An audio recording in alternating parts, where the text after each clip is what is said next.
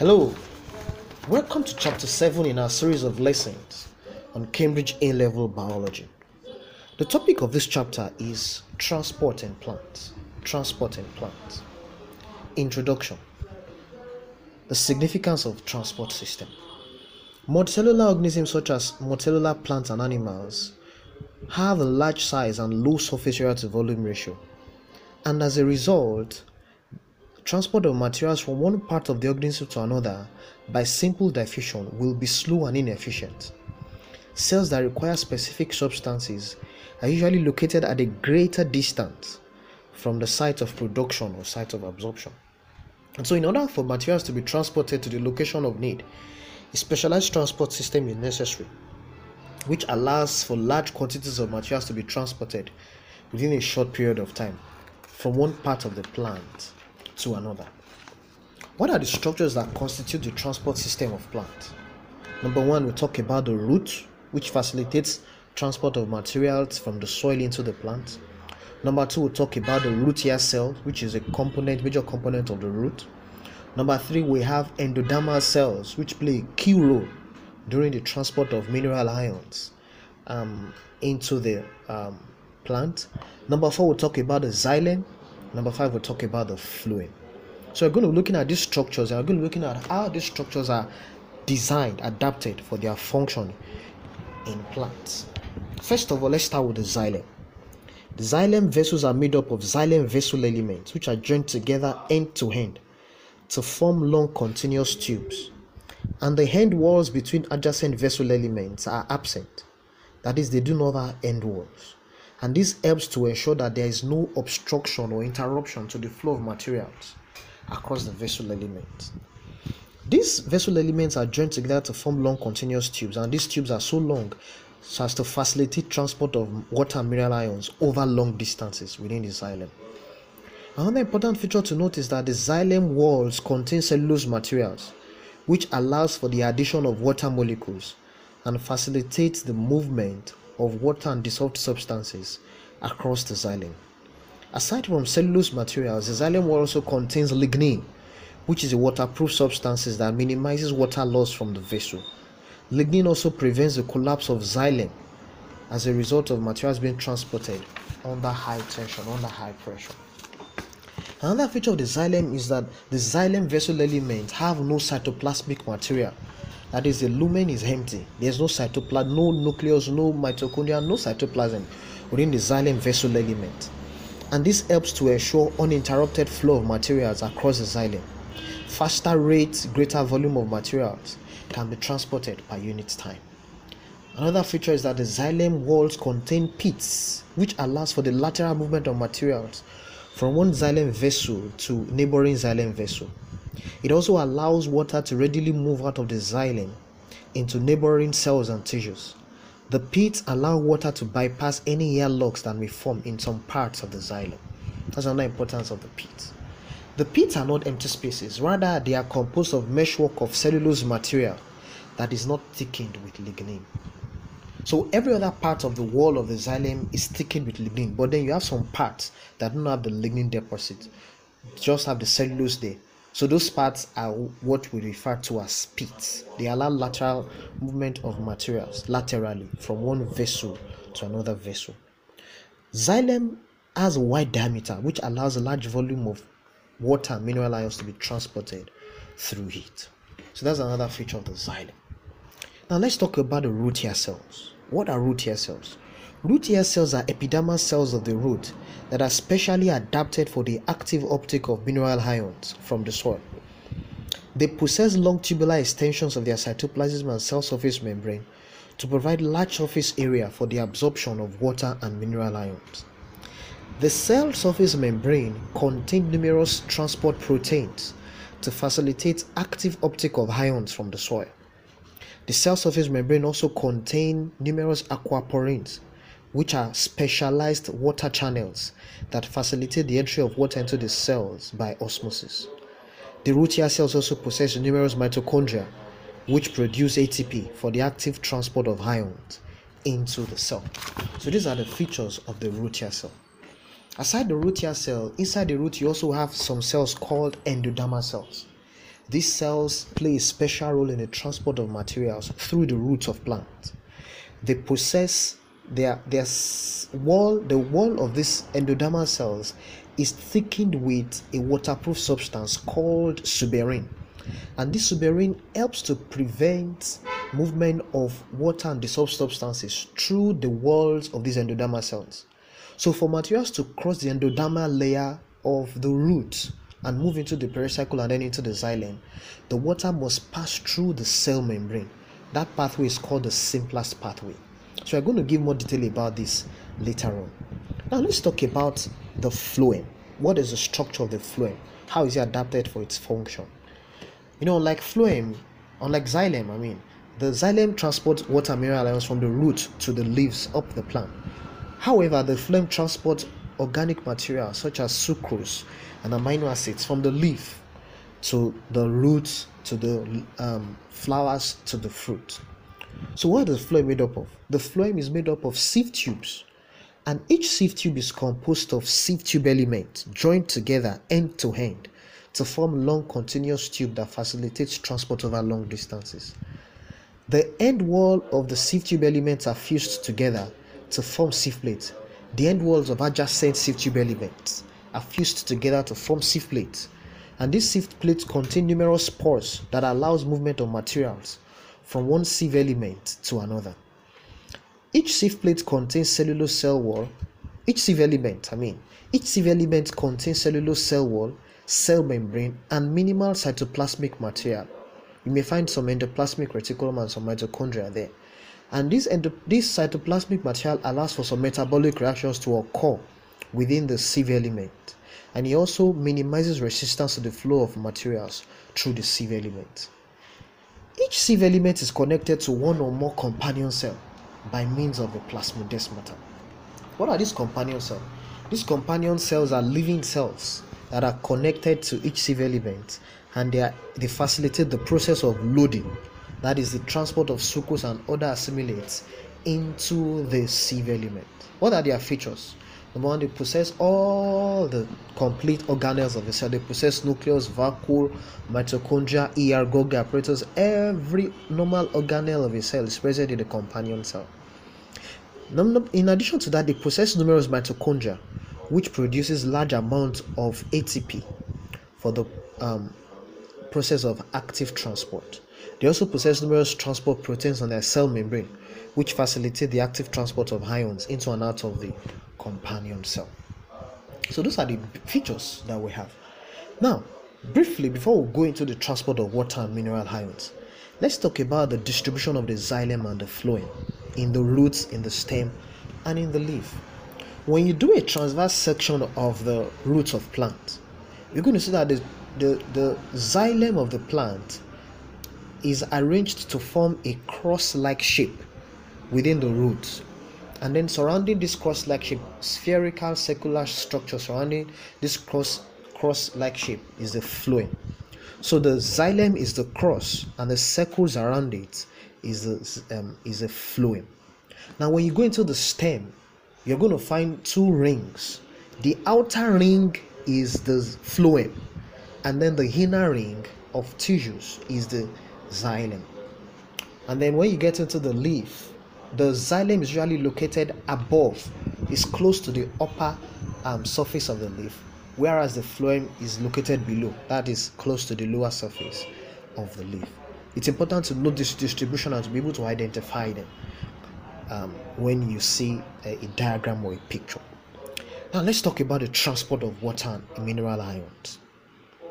How is water transported into the plant and through the plant? How are mineral ions transported into the plant and through the plant? Mineral ions are first transported into the roots through the cell surface membrane of the rootier cells by the process of active transport. An ATP is required for this process to occur. Specific transport proteins located on the rootier cells are also involved. Many plants have fungi located on their roots. This association between root of plant and fungi is usually called mycorrhiza. And this fungi facilitates the absorption of materials, large amounts of materials, from the soil into the plant, and the fungi receives organic nutrients. So it's a kind of symbiotic association. The fungi receives organic nutrients from the plant, and then the plant is able to obtain soil nutrients through the fungi. Now, so entry of mineral ions into the root hair cell causes a reduction in water potential within the root hair cell. So once water potential of this root hair cell reduces, water will move into the root hair cell by osmosis from the soil, which has higher water potential, into the root hair cells, which has what? Lower water potential. And so as water moves into the root hair cells, the cells become more turgid and forces water and ions present within the cell to move out of the root hair cell into the neighboring cortical cells of the plant root. And then water and mineral ions move into the cortical cells by two pathways. You have the apoplast pathway and you have the symplast pathway. So the cortical cells, the cortex is comprising of many layers of cells. And so movement through the cortex is by these two pathways, the apoplast pathway and the symplast pathway. What is the apoplast pathway? This is the movement of water and ions from cell wall to neighboring cell wall. This pathway happens as a result of the adherence of water to the cellulose material of the cell wall. The water moves down the water potential gradient from one cell wall to neighboring cell wall. So it's called the apoplast pathway. And then the symplast pathway is the movement of water and mineral ions from the cell cytoplasm of one cell to the cell cytoplasm of a neighboring cell. For this symplast pathway to occur, water molecules and ions must cross the cell membrane, or they can pass through the plasmodesmata. And for ions to cross the cell membrane or move from cell to cell, there must be specific carrier proteins on those cells to transport those ions. However, water can move readily because they are usually aquaporins to facilitate the movement of water. So the simplest pathway can involve movement from cell cytoplasm to cell cytoplasm through cell membrane or through plasmodesmata, or it can involve movement from the cell wall into the cell cytoplasm through the cell membrane. Once we are crossing the cell membrane into the cell, that is the simplest pathway that is happening. So these two pathways facilitate movement of water and mineral ions through the cortex. And so water moves from the soil into the root hair cells. From the root hair cells, it moves into the cortex, and then it moves from one cortical cell to another, all the way until it gets to the endodermis. Now, at the endodermis, the apoplast pathway is interrupted due to the presence of deposits of a waterproof substance called suberin on the cell wall of the endodermis. This suberin prevents water and mineral ions from moving through the apoplast pathway. And as a result, only ions with respective transport proteins can be transported across the membrane of the endodermal cells. And once they enter this cell, they can move further into neighboring cells and then further into the pericycle before eventually entering the xylem. Suberin, like I said, prevents water and mineral ions from moving across the cell wall, from moving across the apoplast pathway. Therefore, they must pass through the simplest pathway, that is from cell cytoplasm to cell cytoplasm. But before they can even enter, just imagine a particular ion has been following the apoplast pathway all the way from the beginning of the cortex until the end. And so for it to cross the endodermis, it must essentially enter into the cell. And for that ion to enter into the cell, there must be a specific carrier for it on the cell membrane of the endodermal cell. So this ion carries it into the endodermal cell, and once it enters into the endodermal cell, it can move from that endodermal cell to another cell further along, and then until it gets to the pericycle. So this suberin deposits on the cell wall of the endodermal cell gives the endodermis a strip-like appearance, and this strip-like appearance is called the Casparian strip. So we have looked at transport of water and mineral ions from the root, from the soil into the root. So water moves from the soil, mineral ions move in first, then water moves, and then once water enters, water begins to move all the way down until you get to the xylem. And as water is moving, the dissolved mineral ions are being transported along. Why? Because these ions are what? They are soluble in water. They're able to form dipole interaction with water, and so they can move along. We already talked about that in chapter 2 of the syllabus. So water moves from the root hair cell into the cortex, from the cortex to the endodermis, from the endodermis to the pericycle, and then from the pericycle into the xylem. Now, water moves across the xylem as a result of pressure gradient and as a result of coercive forces between water molecules, and as a result of adhesive forces between water molecules and the walls of the xylem. Note those three things. Number one is what? Pressure gradient. There's high pressure at the base of the xylem and there's low pressure at the top of the xylem. Number two is what? Coercive forces between the water molecules. And then number three is adhesive forces between water molecules and the walls of the xylem. In the parts of the xylem within the roots, hydrostatic pressure is high due to the continual entry of water from the soil into the roots and the movement of water out of the neighboring phloem vessels into the xylem. We're going to talk about that particular part later on when we get to talk about the phloem. In the part of the xylem within the leaf, hydrostatic pressure is low due to the continual evaporation of water from the mesophile cells into the substomatal air spaces. So this creates the pressure gradient within the xylem that allows water and dissolved substance to continually move up the xylem. There are two forces that contribute to this thing. Number one is called the root pressure, and the second force is called transpiration pull. We'll talk more about that later on. Now, movement of water mineral ions through the xylem is also facilitated by adhesive forces between water molecules and between the cellulose materials present on the walls of the xylem. So you have strong cohesive forces also between water molecules, and that keeps water molecules attracted to each other, thus forming a continuous stream within the xylem. And so as water is being transported, the dissolved ions are being transported along with the water up the xylem. So once water gets to the part of the xylem within the leaf, what happens? Water moves down water potential gradient from within the xylem into neighboring mesophile cells. And so water moves out of the xylem into those mesophile cells through the apoplast pathway. And then it moves from mesophile cell to mesophile cell through the simplest pathway or through the apoplast pathway. When you say apoplast pathway, remember I said earlier on, movement from cell wall to cell wall. And then simplest pathway means what? Movement from cell cytoplasm to cell cytoplasm through the cell membrane or through the plasmodesmata. And so as water is moving from one mesophile cell to another mesophile cell, it's also transporting the mineral ions that are dissolved along with it. So some mineral ions will enter into the cell and they will be used for various reactions. Some water will enter also, but some water will evaporate from the walls of the mesophile cells into the substomatal air spaces.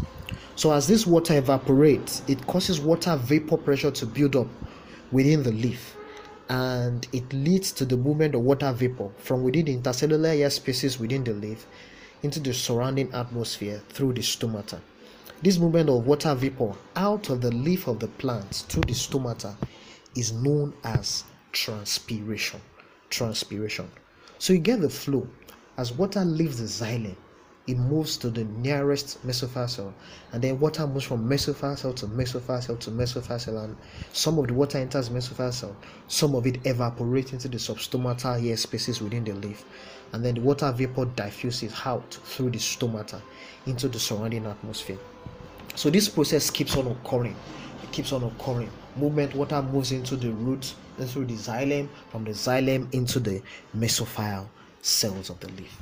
Now, there's a theory called the cohesion tension theory, one of the theories used to explain the movement of water through the xylem. And what does it mean basically? It basically refers to the strong cohesive forces between the water molecules that causes water molecules to pull on each other and to pull themselves up the xylem. Now, this pull is a force that is created by the process of transpiration.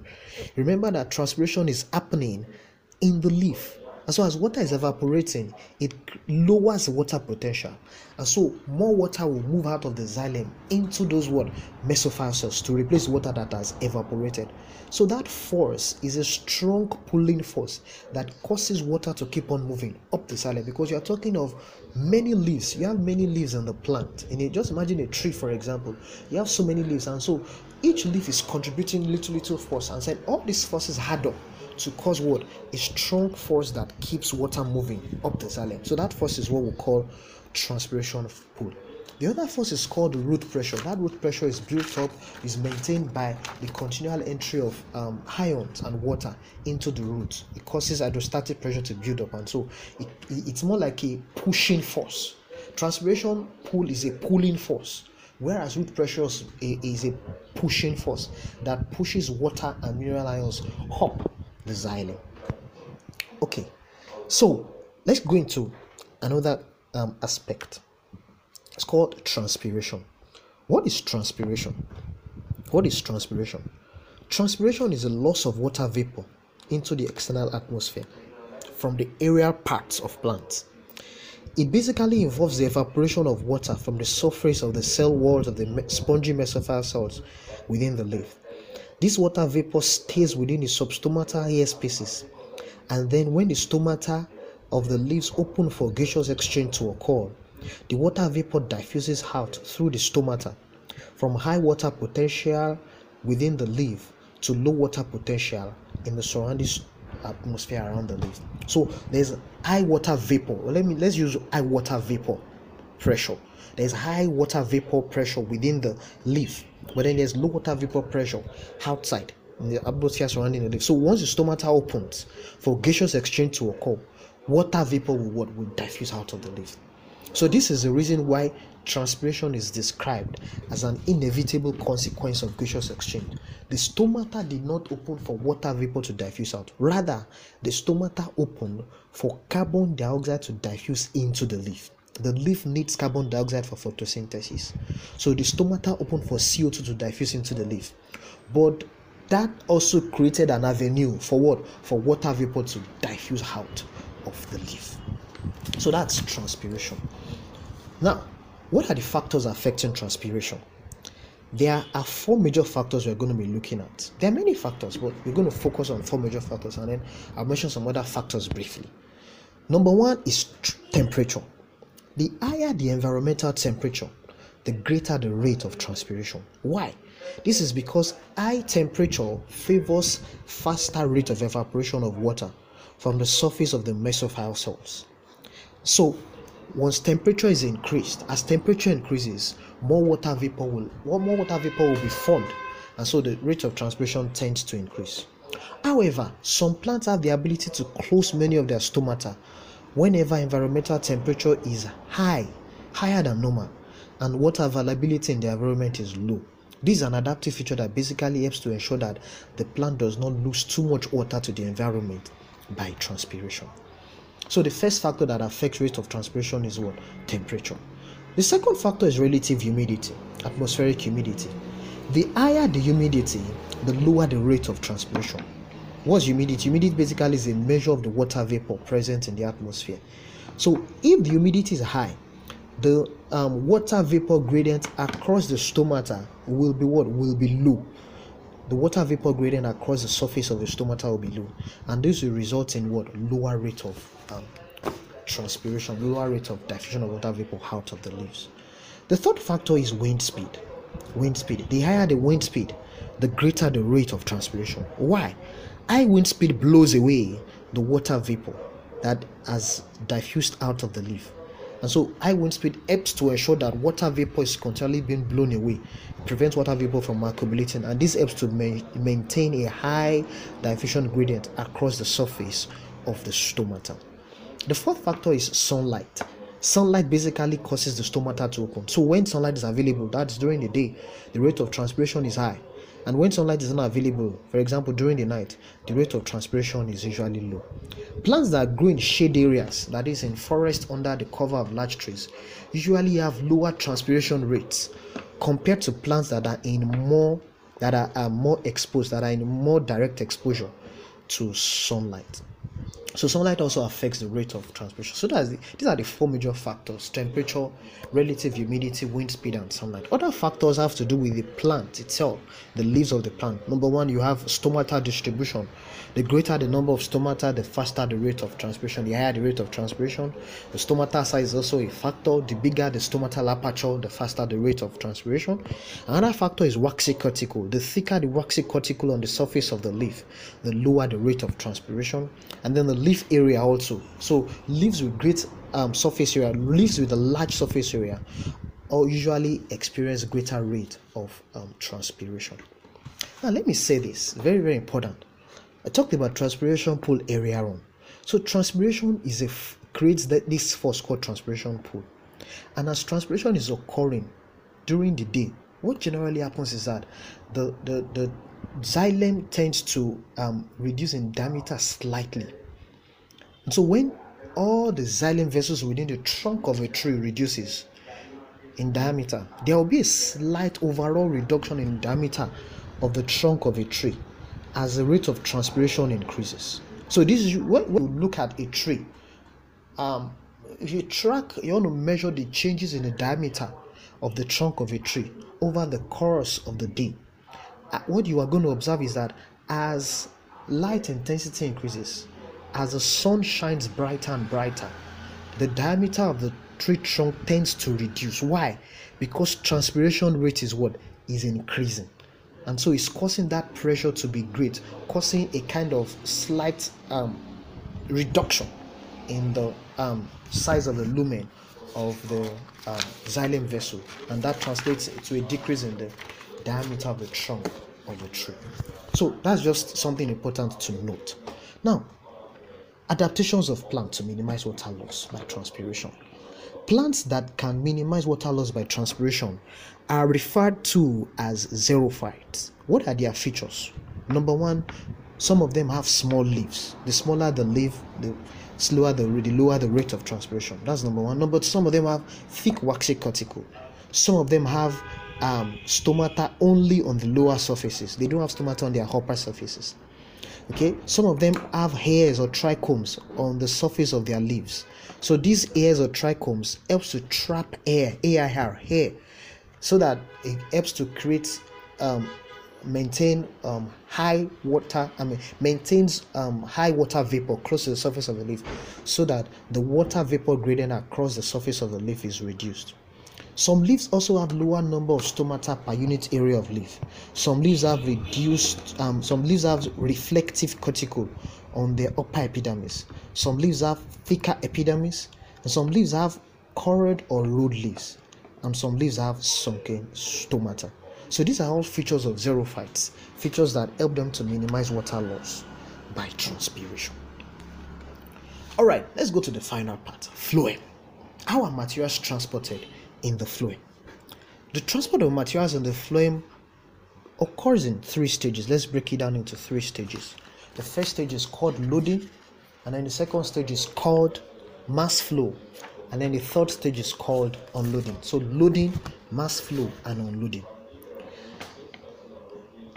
The first product of photosynthesis is called triose phosphate, and this molecule is used to synthesize different substances such as sucrose, fatty acids, amino acids, glycerol, and nucleic acids. All these simple products are called assimilates, and they can be transported to other parts of the plant where they are used to synthesize other essential macromolecules such as proteins, lipids, cellulose, and starch. The transport of these assimilates from the source, that is from the leaf or from the mesophyll cell, to the sink, that is to the flower, to the fruit, seed, stem, bud, root, tuber, or young leaf, meristem, pollen, nectary, occurs through the phloem. So how does loading happen? Loading refers to the process by which assimilates are actively transported into the phloem from neighboring mesophyll cells through the companion cells.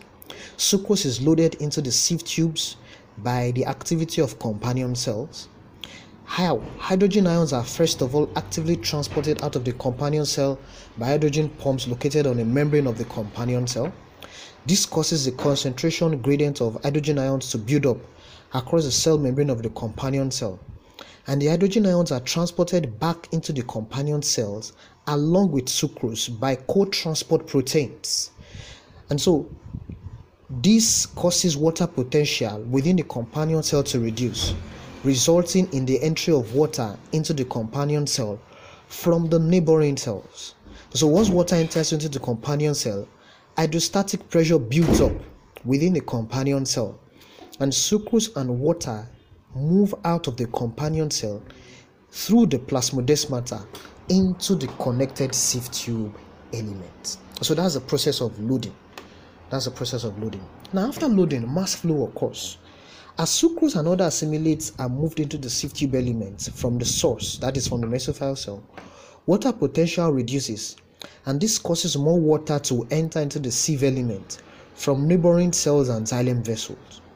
And as a result, hydrostatic pressure builds up within the sieve element and causes material, sucrose, other assimilates, and water to move through the phloem from region of high hydrostatic pressure to regions of low hydrostatic pressure. This movement of large volume of various materials from region of high hydrostatic pressure to regions of low hydrostatic pressure is what we describe as mass flow. So mass flow occurs, allows materials to move from high hydrostatic pressure to low hydrostatic pressure.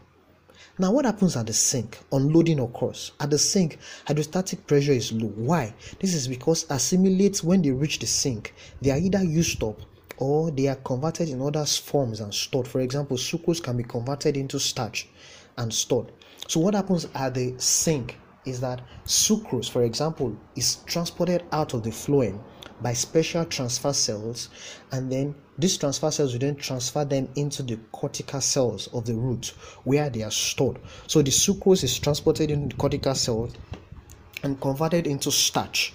And once starch is formed, what happens?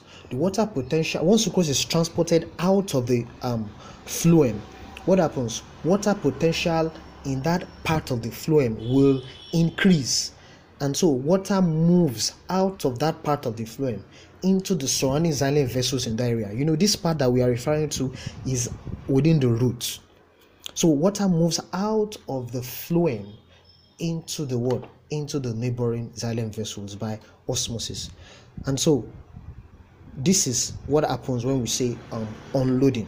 So during unloading, sucrose is transported out of the phloem sieve tube element and then transferred into the cortical cells of the root where it is converted to starch. And so that results in an increase in water potential within the phloem, and that leads to the movement of water from the phloem into neighboring xylem vessels, and then water goes back up the plant through the xylem. So this basically are the processes involved in the transport of materials through the plants, through multicellular plants. We've talked about movement of water mineral ions into the roots. We've talked about movement of water mineral ions through the roots to the xylem, from the xylem and then up the plant into the leaves, and then from the xylem into the mesophyll cells. Then we talked about transpiration, factors affecting transpiration, adaptations of plants for transpiration, and then we talked about the structure of the different parts, the cells and the tissues that constitute plant transport system, and then we talked about the phloem. So please go over this again, refresh it.